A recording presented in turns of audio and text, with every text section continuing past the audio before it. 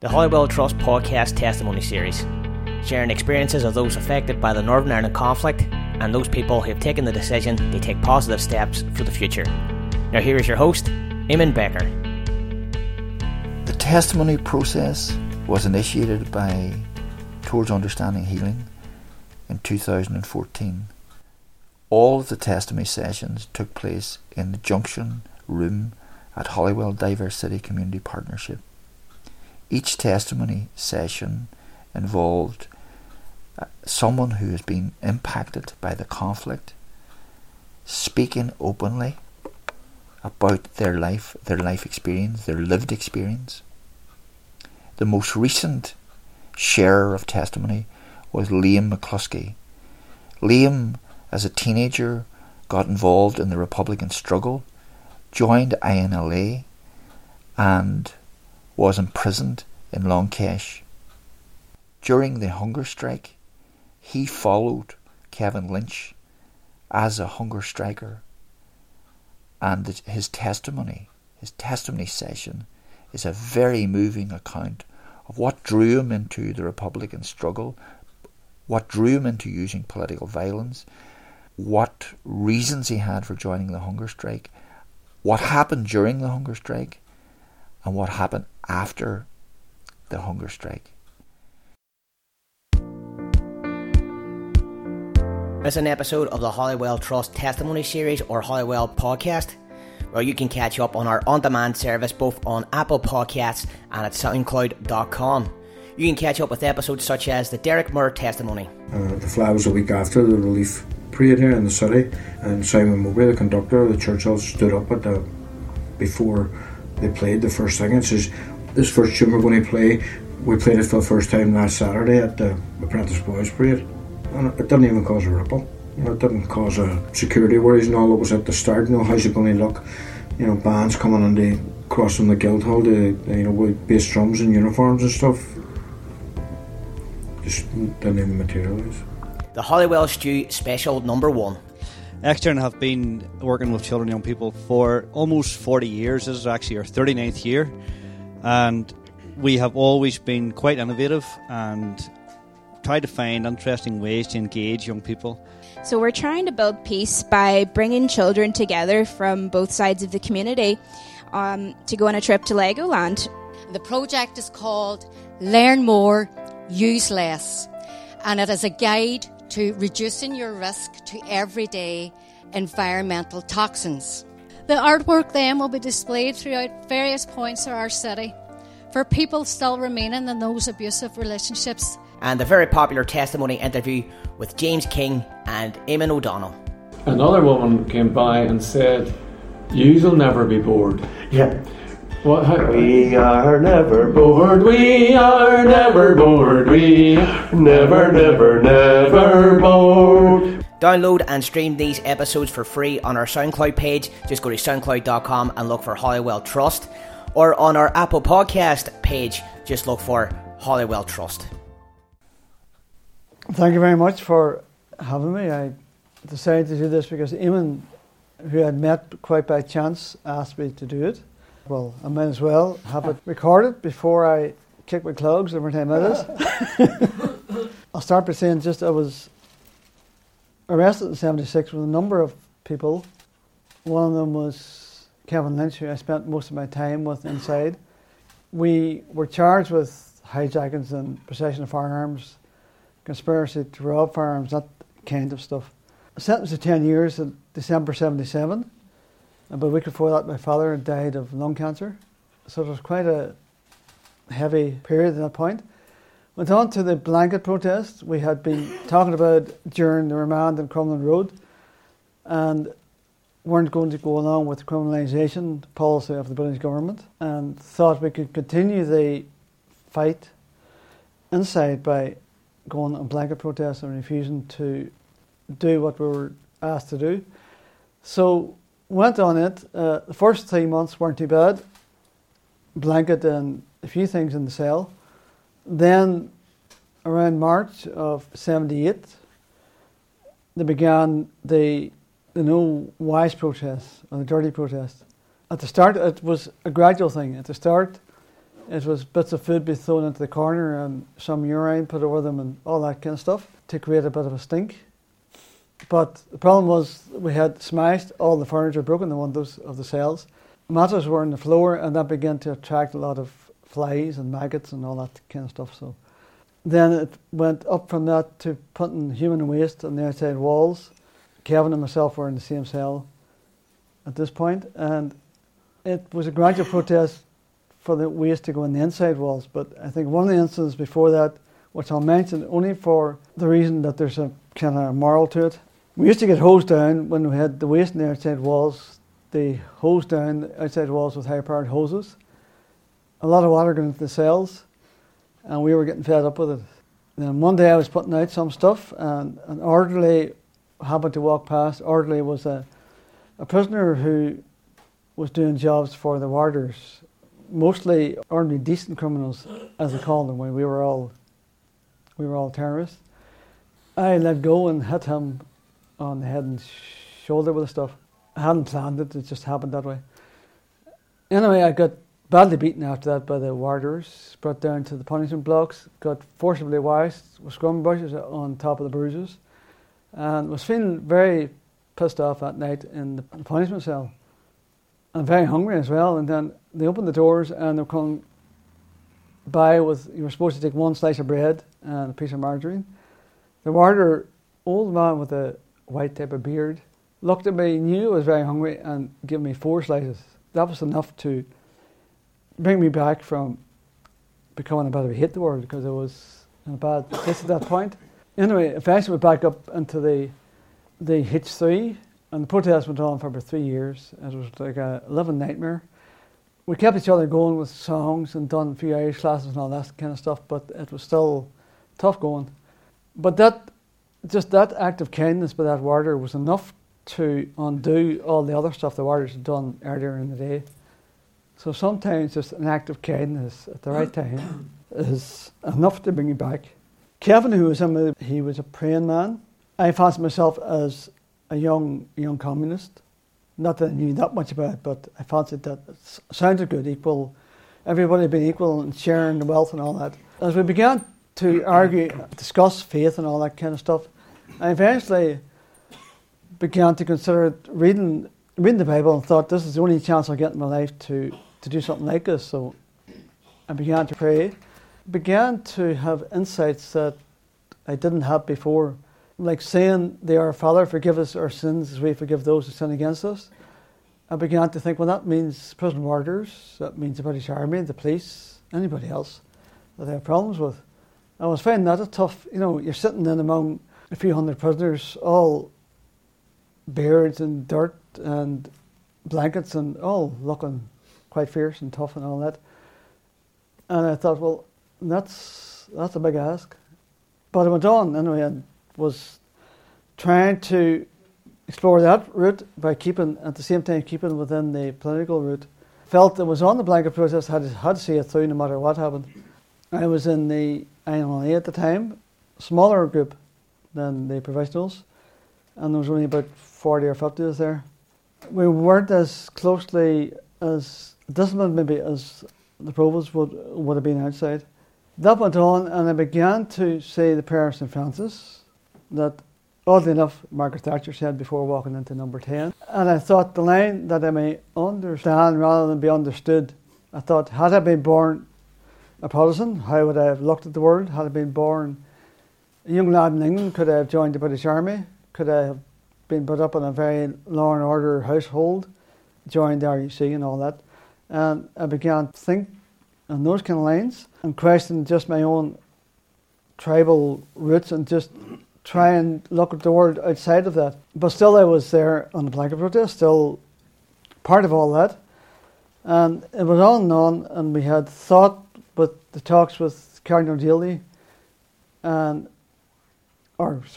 Bishop Daly and Cardinal Fee that something might have happened. When that didn't happen and there was no break to the blanket protests without giving in, hunger strikes were called. At that point in our wing there was most of the leadership of the pros were in that wing, Bobby Sands, Brendan Hughes, Ben McFarlane and all those kind of people. So they had talked about and decided the first hunger strike went on with Brendan Hughes leading it. Bobby Sands wanted to go on but wasn't allowed to. He had to become OC in Brendan's place. Just to say about Bobby Sands that I watched a small part of the film Hunger, and very bleak, so I wasn't able to watch the rest of it. Bobby was a very charismatic type who gave various classes, sang songs, and even the 2 weeks before he went on hunger strike, he was up at the door every night telling us a story of two guys on a motorbike from a book that he read before he went in. And he always left it a cliffhanger every night, and we were all highly entertained by it. They did say about the hunger strike that if we were going to go on hunger strike, be prepared for death. Don't go on as just a protest. It'll probably end in death. So we had to think about it. Two guys in the cell above us put their names down in a piece of cigarette paper and passed it through. Kevin put his name down, then I put mine down. But after much thinking and praying and sweating about it, it wasn't an easy decision. But I just felt that I had to do it. Even though at that point I knew probably that I wouldn't be involved again when I got outside. I had seen too much or had thought too much, had through prayer and Bible reading had really come to the conclusion that violence was not the way to go and that we should leave it behind really. But it was part of the protest and decided I had to give it 100%. I couldn't give it 50%. So as you know, with the hunger strike, Kevin, after he died, he was about 6th or 7th. I took his place, and again, I couldn't stop to think about him dying or grieve for him. I just had to get myself mentally prepared to go on hunger strike. And that was whatever pain, whatever anguish, whatever mental pressure came, keep going until the bitter end. We got ourselves into a position where we're in hunger strike. There was no way out except death, unless the British government gave in. We didn't realise, I think because we were locked away in haste blocks and hadn't much access to the outside media, just what kind of woman Margaret Thatcher was, and that she wasn't the type to give way very easily. So we were caught in a bind, and we didn't want to give in on the blanket protest. The whole dirt thing stopped the day Bobby Sands went on hunger strike. It was quietly pushed aside as he began. Now, we didn't think the hunger strike was going to get enough publicity until Frank Maguire died and Bobby Sands was elected as an MP. Then the world media got involved. We hoped that might be enough to swing it. It wasn't, of course. Then as I within the hunger strike, it was the first couple of weeks weren't that bad. There was always food in the cell. Left in the breakfast. Then when they brought the breakfast out, the lunch was left in and all that. So there was always food about. You were thinking sometimes one last sip or one last this or that or the other, but you kind of resisted the temptation. I felt fine until about day 42. My eyesight began to go, my eyes began to flicker and I began to get very sick. And because of no food, there was only green stomach bile coming out. And I prayed that it wasn't getting any worse after about a week of that. And then I became blind, so all that stopped. My hearing was going as well. One of my ears wasn't great already, but it had been damaged by one of the scrubbing brushes when I was in the punishment block. So that was beginning to give me a bit of jib, and I thought I'm going to be in a world of my own. I'd be able to hear or see. In the morning of the 55th day, I woke up feeling a loss of energy from the night before. You kind of know what's happening yourself, and I thought I might wake up on Sunday morning, I might not. I wasn't sure. There was a priest come in who I wasn't expecting, a local priest, who told me that Kevin had said to him before he died not to allow me to die the way he was dying. And that kind of cut me up. Although I didn't show anything to the priest, I just kept the hard face and thought to myself again, don't give in, don't allow yourself to be softened. And then my mother came in and said to me, she was talking to an eye specialist who said that if I survived the hunger strike, I might be blind for the rest of my life. And I thought to myself, well, that doesn't matter because I probably won't survive anyway. And then she said she was going to take me off the hunger strike as soon as I lost consciousness. At this point, there was about 2 or 3 had come off the time I was in the hospital wing of the cache. There was, I think, three 3 guys had been taken off by their parents. So the hunger strike was falling apart at that point. But I felt, that we just had to keep going, that it was because of all the others that died before me and you couldn't walk away and all that. So then my next thought was, well, my mother is on her own and I should take that decision rather than allow her to take it. So I stopped. It was on a Saturday morning, the 26th of September, 81, and the next Saturday morning, the 3rd of October, the hunger strike was over. I had died in that week, had I have kept going. After the hunger strike, in the hospital for about 7 weeks, recovering. My eyes weren't good, and there was a bit of damage done to a nerve centre at the top of the spine, which caused balance problems.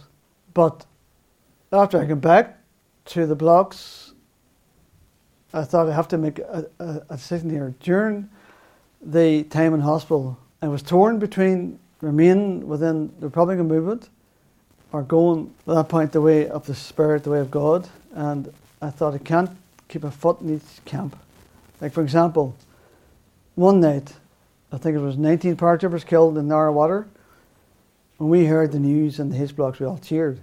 That night, I prayed for their souls, and I thought, you can't be doing that. You can't cheer on one hand and pray for souls in the other hand. So it was all those contradictions going on. Then, after much mental turmoil, I decided to cut ties with republicanism and go the way of the Spirit. Then I got moved to McGilligan Prison and felt I was leaving behind a lot of stuff in the case. And I got involved in prayer groups down there, prison fellowship. There was a priest from here, Father Ian Carton, was involved in those. And there was one incident then I think is worth mentioning. There was a young woman with a Bible under her arm coming out of a church in Albert Bridge Road in Belfast. She was shot in the neck and killed by the INLA. The doctor, one of the guys in the prison fellowship meeting, was a doctor who knew her, who knew the mother. So I wrote to the mother and we became very good friends after that. And any time I was in Belfast, I used to stay at their house. I was involved in some reconciliation work then after I got out in September 83, 2 years after the hunger strike. And part of that was going around churches with prison fellowship and giving testimony. That I felt after a while wasn't the thing to do. I'd walked past a couple of wee women in a church in Ballymena or somewhere who was saying, that was a great wee talk, who's coming next week? And I thought to myself, well, I've given myself here. This is not the thing to do. So, kind of strange experience. I got friendly with Billy Wright in Portadown in 1985, and we gave a talk together at a youth club in Portadown. And Billy had a conversion experience and said God had given him a great love of Catholics. But he joined a small evangelical church. They began to teach him about the Pope, the Antichrist, all that, and he began to close up again. That night, after giving the talk, he was coming out with all this kind of talk, and I just thought the man's on his way back from where he had been. So we parted ways at that point. And then afterwards, Billy got back into stuff and he ended up getting shot by the NLA in the maze. I think it was partly the evangelical church and partly his own pride that he was a hard man to put it down and he didn't want to lose that aura. His wife was a young woman whose father had been shot dead by IRA. He was in the RUC.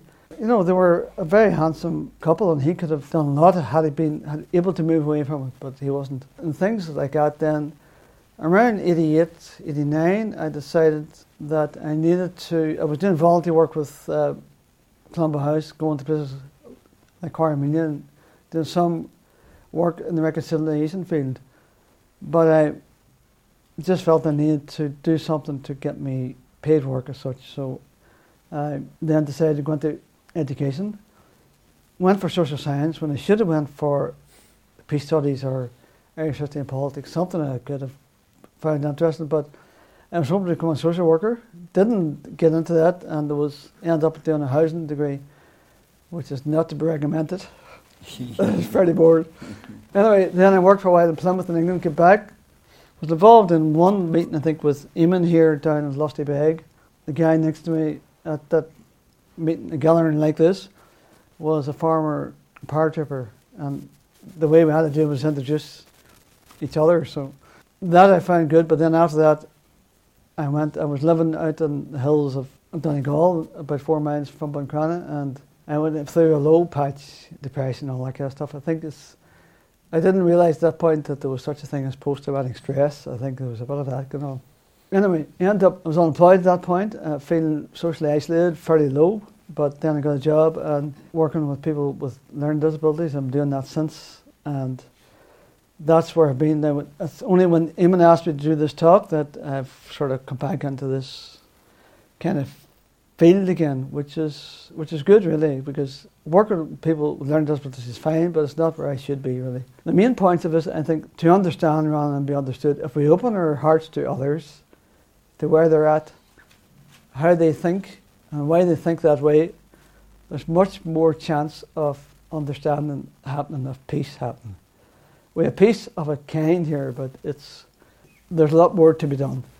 And unless people begin to open their hearts to understanding others and trying to see where they're coming from, I'm not sure how long it can keep going on for, but we will see. I think the hunger strike for me was the beginning of the end of the Republican movement's violence. It took a long time to end, but it pushed us onto the political path, and that meant that politics have now taken over largely. There's a small rump still active, but we've largely moved on. A few people killed, and for the families of those people that have been killed since the ceasefires, it must be a hard pill to digest, because people try to forget about those victims. But if we try to forgive and try to understand, there's some hope for us. If we don't do that, there's none.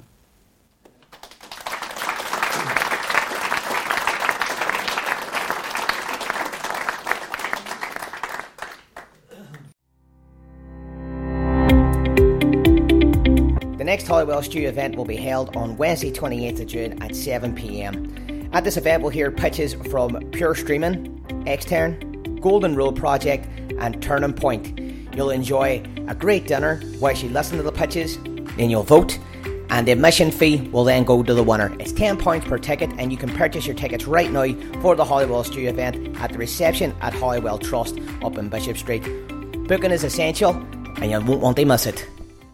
The testimony session was followed by 2 speakers. One is Orla McDevitt Petrovich, responding directly with the ears of her heart to Liam.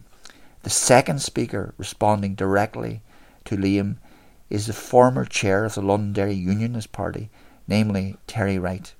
I feel very moved as well, so I hope I can compose myself. Thanks, Liam, for allowing me to listen, and everyone else.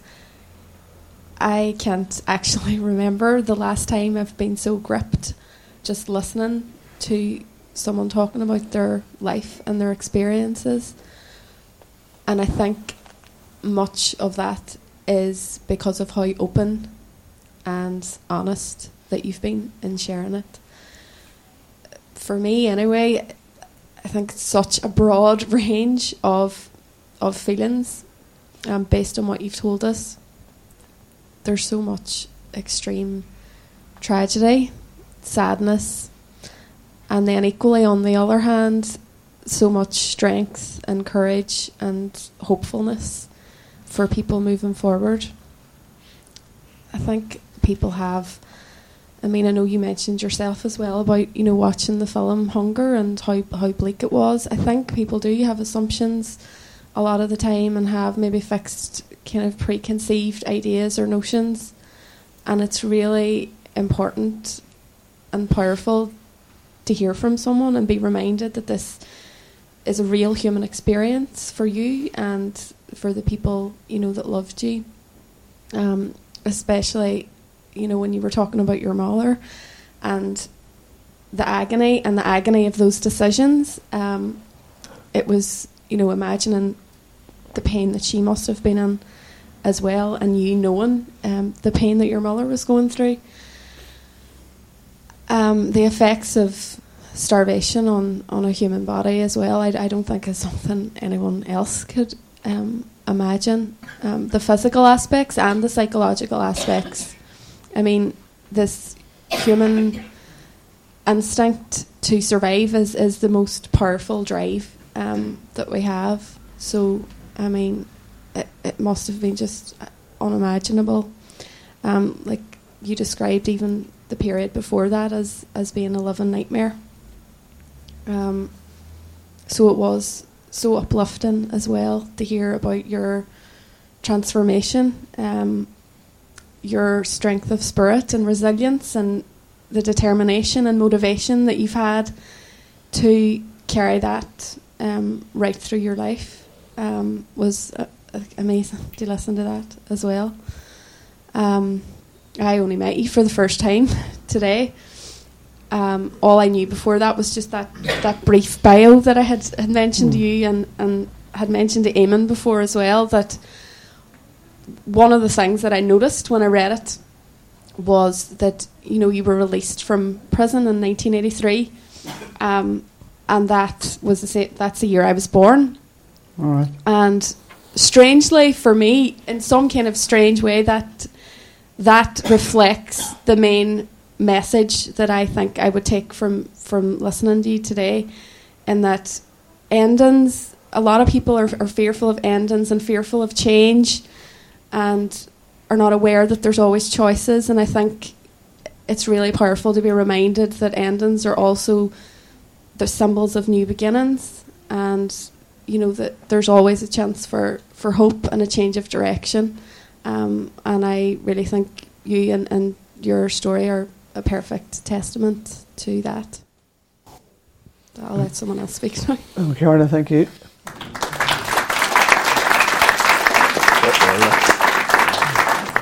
Orla, thank you. And one of the reasons for inviting Orla to do this is someone from a younger generation than myself. So thank you for being here and taking this time and sharing your response.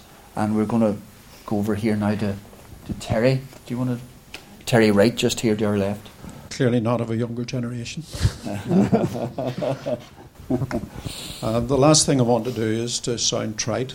And I've been involved in politics, so I have to guard against myself not going down a political route.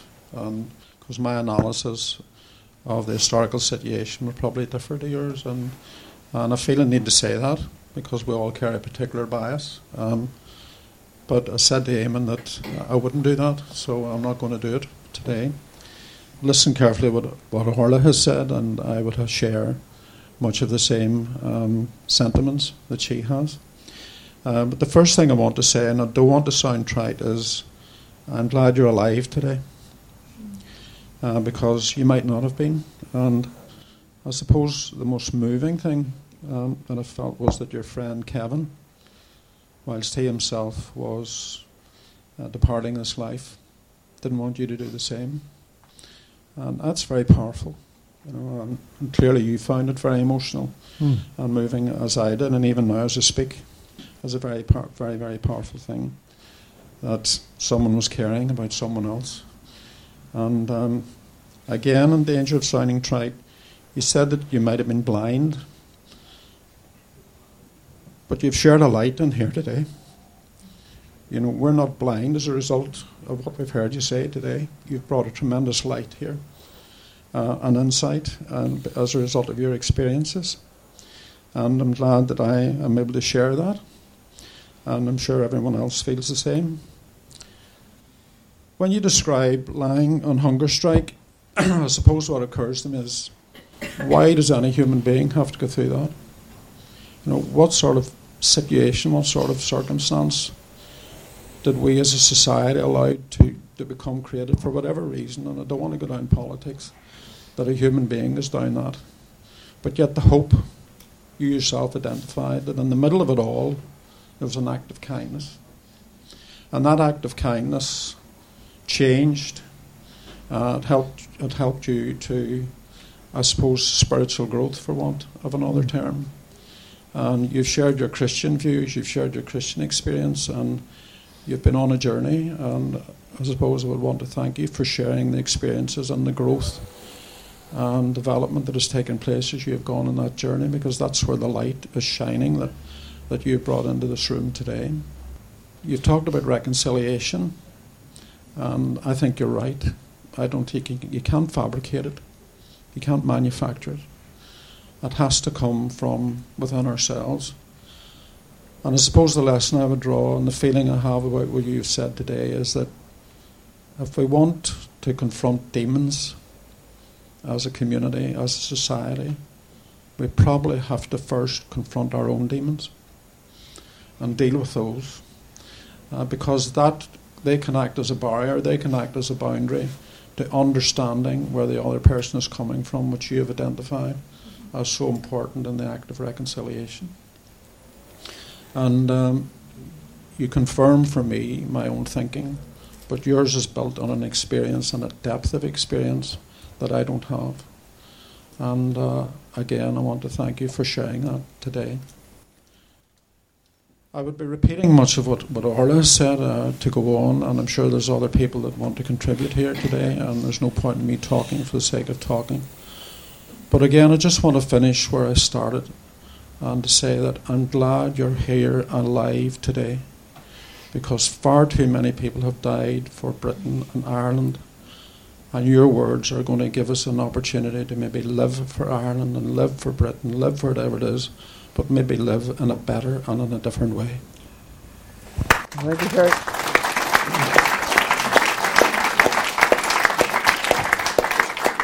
I'm not sure how to respond to that, but I know that, as you say, Terry, there's a lot of politics, and we could all point the finger at who did what and when and all that kind of stuff, but it's important that the society as a whole moves on, and we do try to understand, as I was saying, where each are coming from, and try to come to some genuine accommodation without trying to score political points.